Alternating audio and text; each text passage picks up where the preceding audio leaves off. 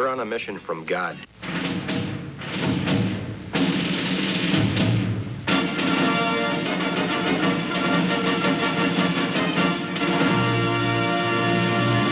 And now for something completely different.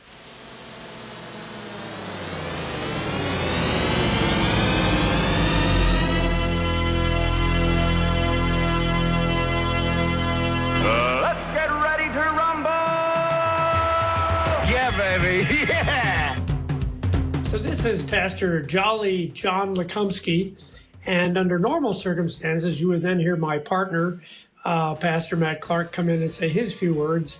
But Matt's not here today, and it's an interesting story because Matt fell out of a tree. And I can laugh about it because Matt's doing okay. He actually messed up his back pretty bad. In fact, the poor fellow is going to have to be in a brace for 3 months. But when we think about what it might have been, he's doing real well. We've been in conversation with Matt, even though I'm still up here in Minnesota and he's down there in St. Louis. But probably in a couple of episodes, we'll have Matt back. And please do keep him in your prayers. I know this is not a comfortable thing. I'm sure if he would laugh, it would hurt because there's a lot of pain involved in that. But we are, as I said, we're just thankful that in a week or so he should be back up and around, be here at the show, and also be back doing his ministry there at Ascension Lutheran Church. But we have a good sub coming in, a fellow you've heard from before. He's been on the show with us. We have Reverend Tim Shackle with us. Tim, you want to say hi? Hello. Good to be here. And, of course, Tim and I are related. In fact, his mother is my mom. So, Wife. What's that? Wife. Oh, I'm sorry. That'd be a strange That's right. family mix we have. Oh, thank you. It's good that especially for a pastor. That's right. Yeah, that's right. His mother is my wife. So Tim's my stepson, and we're just blessed to have him up here in Minnesota to be able to do this show because Tim has completed a sermon series on the book of Jonah.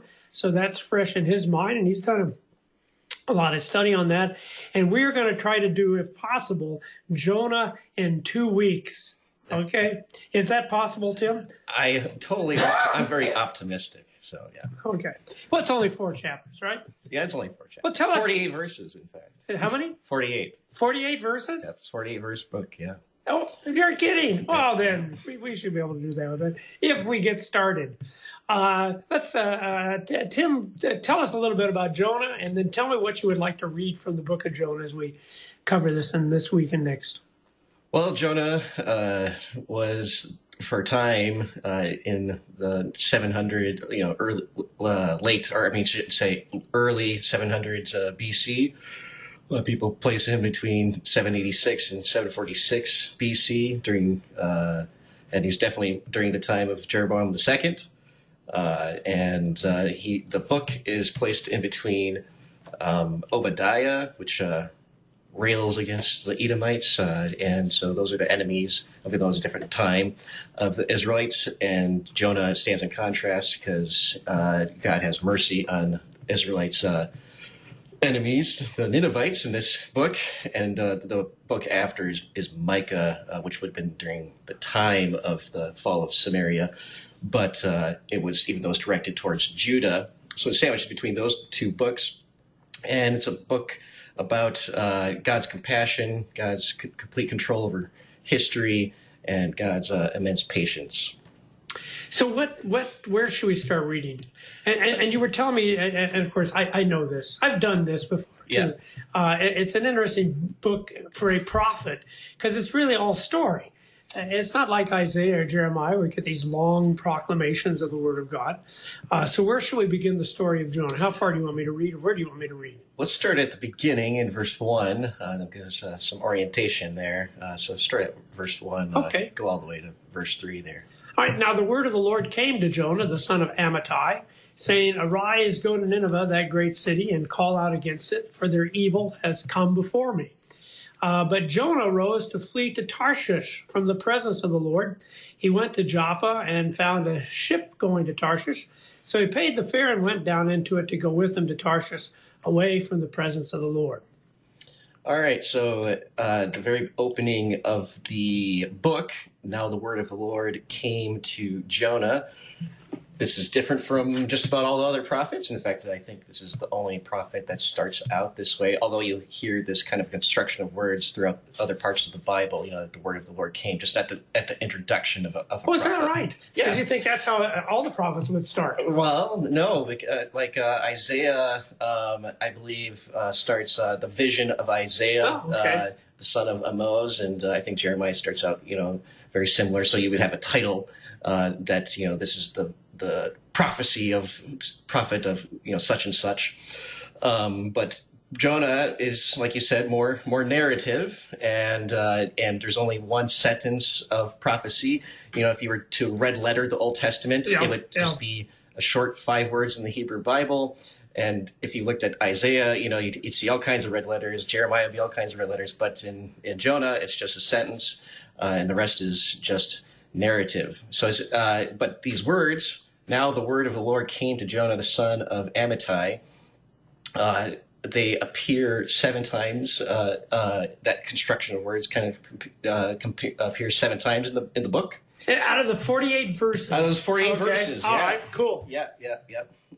And what's key on that is it's fitting because Jonah doesn't want to share the words, right? Jonah doesn't want to share the words of the Lord to the wicked Ninevites.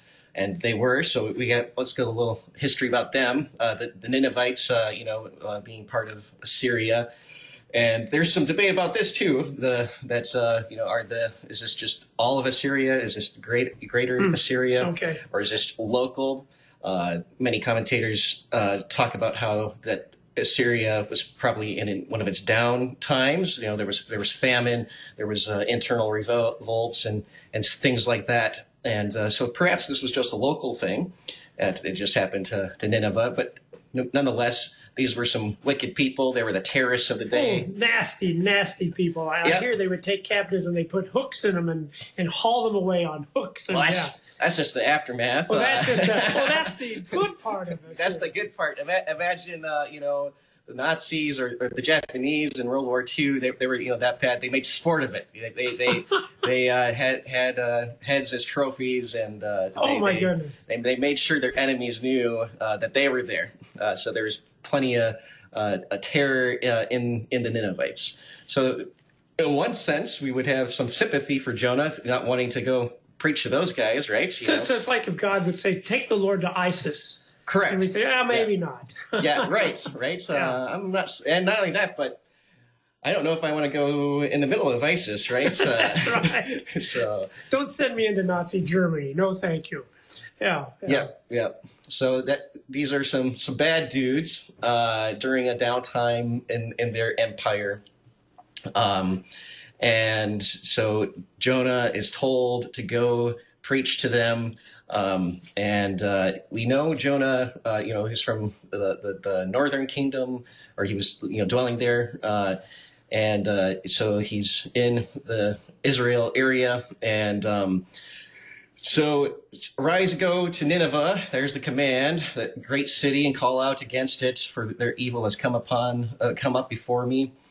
And Jonah, he rises, he does that part, and he goes the opposite direction. All right, so he's the wrong direction. He's going east instead of west. So Tarshish, this is either, most people think it's Spain. I tend to think that as well. Other commentators argue that it's Carthage, which would be Africa. Either way, he's going east instead of west.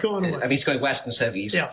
And so he goes the opposite direction, and he's going to a rich mercantile city, so kind of a lush place, and he doesn't want to do the dirty work.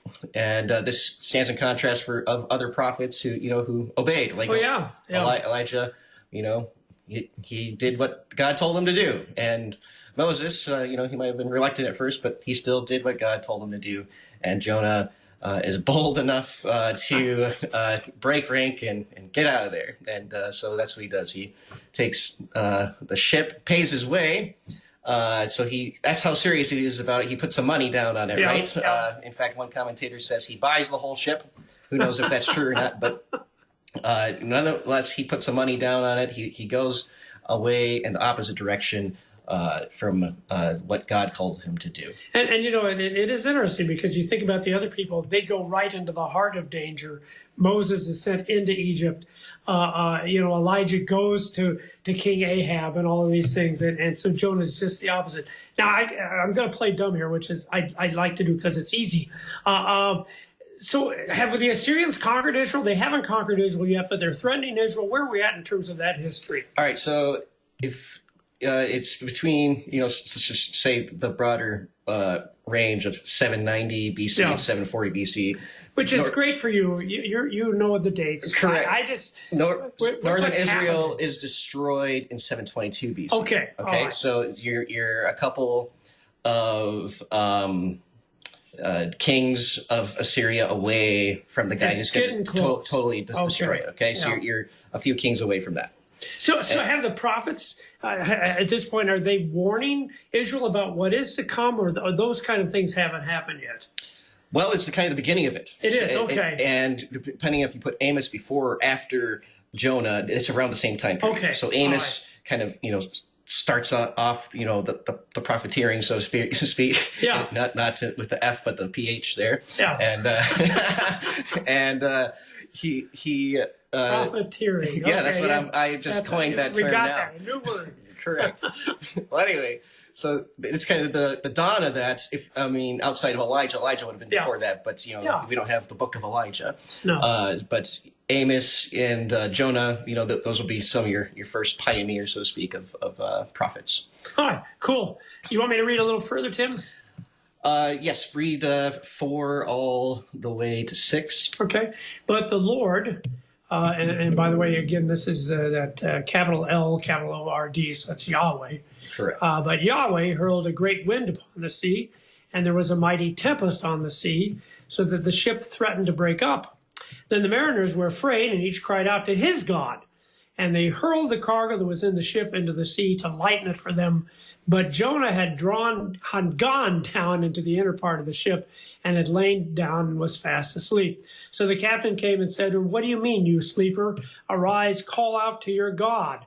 Perhaps the God will give a thought to us that we may not perish." All right, so interesting note here that Yahweh, or the Lord, is the cause of the great wind. So that probably puts many people at ease. We don't like to hear that God was the cause of any storms, but he is in this instance the cause of such a storm. There are other times in the Bible where that's the case, where God sends an evil spirit, for instance, to get Ahab to fall. So here's another one of those cases. Well, you know, and it makes it interesting because I'm thinking Jesus is walking in the storms, and I never really thought about the fact that maybe his father was at the source of those storms, even as he's walking through on water and all of that, and the disciples troubled. Anyway, I'm off track. Go ahead. Nonetheless, God sends this great storm, and so Jonah's plans are thwarted immediately, so to speak. Here, right? Yes. He wants to flee. He doesn't want to go preach God's word, and God says that's not going to happen. He's complete control over history here. Then we got the sailors here, or mariners. We got as translated there, and pagan ones, right? Because they cried out to each of their own god. All right, you got the word Elohim there, and there's some distinction there because by the time you get down to where they throw them out, they actually pray to Yahweh. So I'm glad we mentioned that already. So first they're praying to their own gods, but by the end of it all, they're praying to Yahweh. So I just want to note that we're not that far yet. And then let's see the character of these guys. So they cried out to their God, and then they're hurling out cargo, trying to save themselves. And then Jonah is just kind of chilling. Huh? Yeah, sleeping in the boat. He's went down, and he's avoiding the whole thing, right? He doesn't want to. He's really trying to get away from God, so he goes to the very lowest part that he thinks is safe. Of course, that's try fleeing away from God, John. How's that work? Yeah. But so there he is, and we might kind of think of Jesus in the boat. He's sleeping, but this is completely different from that because, Jesus is God and, he's got all things in his control. And, he was obedient because, he's Jesus and Jonah's doing bad things. So kind of a different picture here, but you might think of that. Well, but I just, from what you said before, I'm thinking, of course Jesus can sleep in the middle of the storm because his dad's in charge. Yeah. So I got to get up and say, hey, Dad. Yeah. And then the Father will bring it to a conclusion. Yeah. Whereas for you, as you said, for Jonah, rather, he's just fleeing. It's still that attitude. He doesn't want any part of what's going on. I wanted to say, too, your mom and I just finished a course on Roman history, and it is interesting because this is exactly of what paganism is, that you gotta manipulate God to do what you want him to do. And it was interesting as we were reading this thing on the Roman pagans, it didn't really matter whether you believed in the God or not. It's just you had to do what you needed to do. So yeah, call out to the God. Well, what's wrong with you? Why aren't you calling out to your God? So that's classic paganism, that you just got to do something to manipulate the God and do what you want to do, which, of course, alluding back to Jesus, is not how it works. Because God's going to do what's loving and good. In fact, you expect that. And you just tell him the desires of your heart. So what else in here? Did I remember when you were preaching? Was there something special about the word hurled, or am I just? That's true, but it's the next section. Oh, it's the next let's go. Okay, all right. Forward. All right. And read the rest of the chapter. There says. Okay. So actually, go to 7 to 10. All right, and they said to one another, "Come, let us cast lots, that we may know on whose account this evil has come upon us." So classic paganism. There's got to be somebody did something wrong. By the way, just real quick. That's why the Romans never really got too upset with the Jews, because the Jews would make sacrifices to their God. They'd do exactly what the captain said to Jonah. Why aren't you praying to your God? Right. So the Jews were okay. That's why they hated Christians, because Christians don't sacrifice to any God. Yeah. Not even their own God. I'm sorry. Here we go. So they cast lots, and the lot fell on Jonah. Then they said to him, "Tell us on whose account this evil has come upon us. What is your occupation? Where do you come from? What is your country? And of what people are you?" And he said to them, "I am a Hebrew, and I fear Yahweh, the God of heaven, who made the sea and the dry land." Then the men were exceedingly afraid and said to him, "What is this that you have done?" For the men knew that he was fleeing from the presence of Yahweh because he had told them.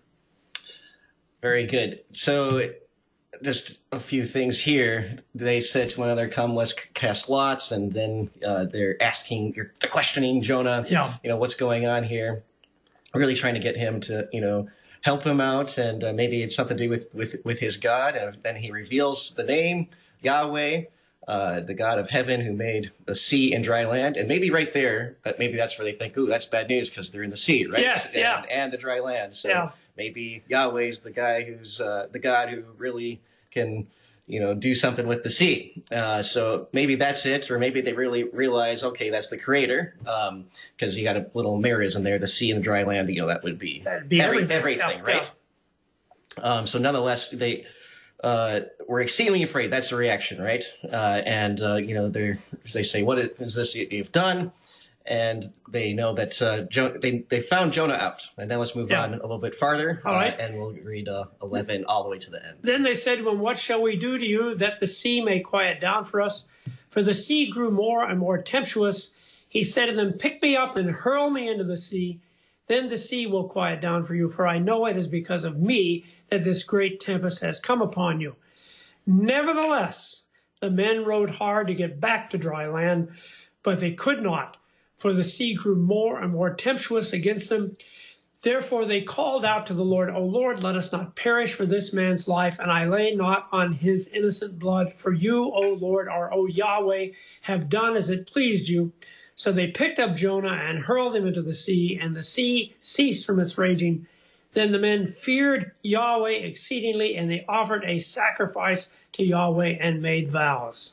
All right, so just here's the last time the hurled word is used. And Yes. That's why I wanted to stop you. Okay. Because it was used earlier.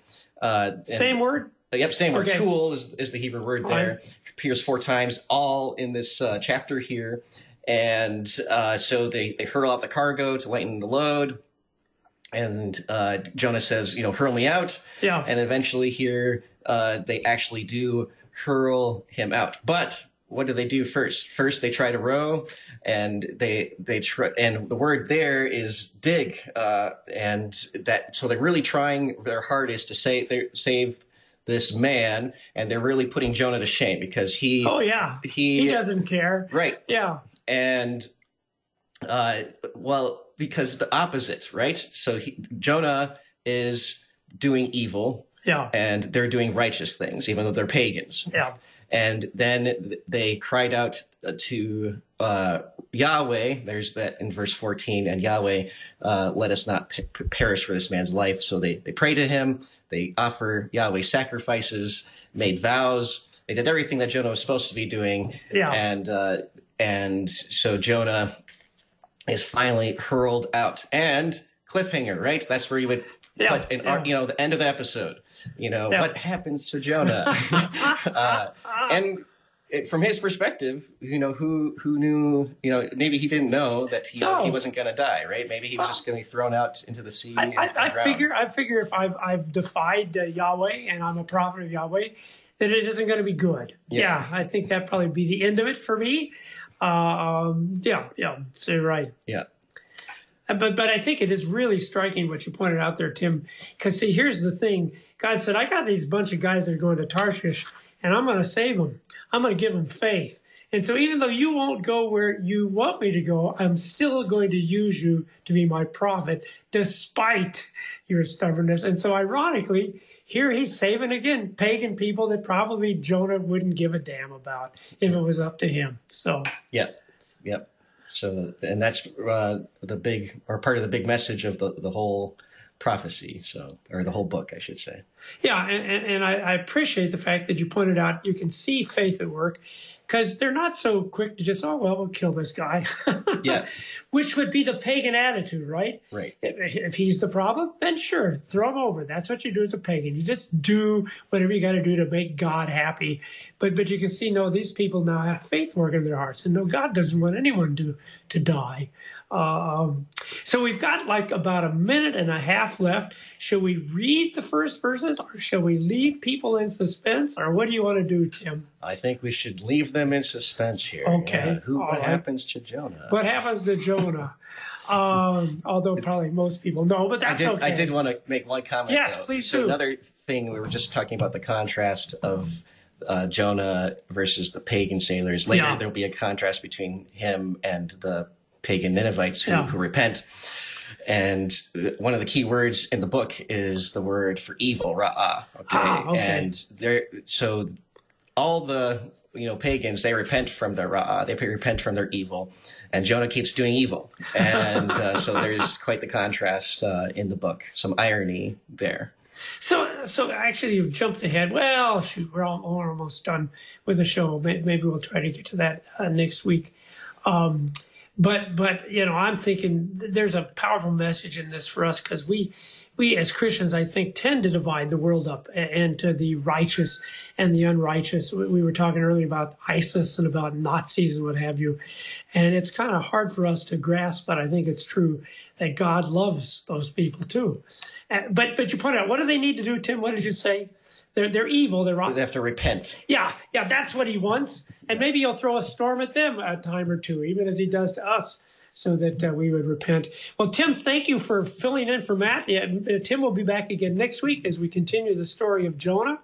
And this has been, we say it together, Tim, Wrestling with the Basics.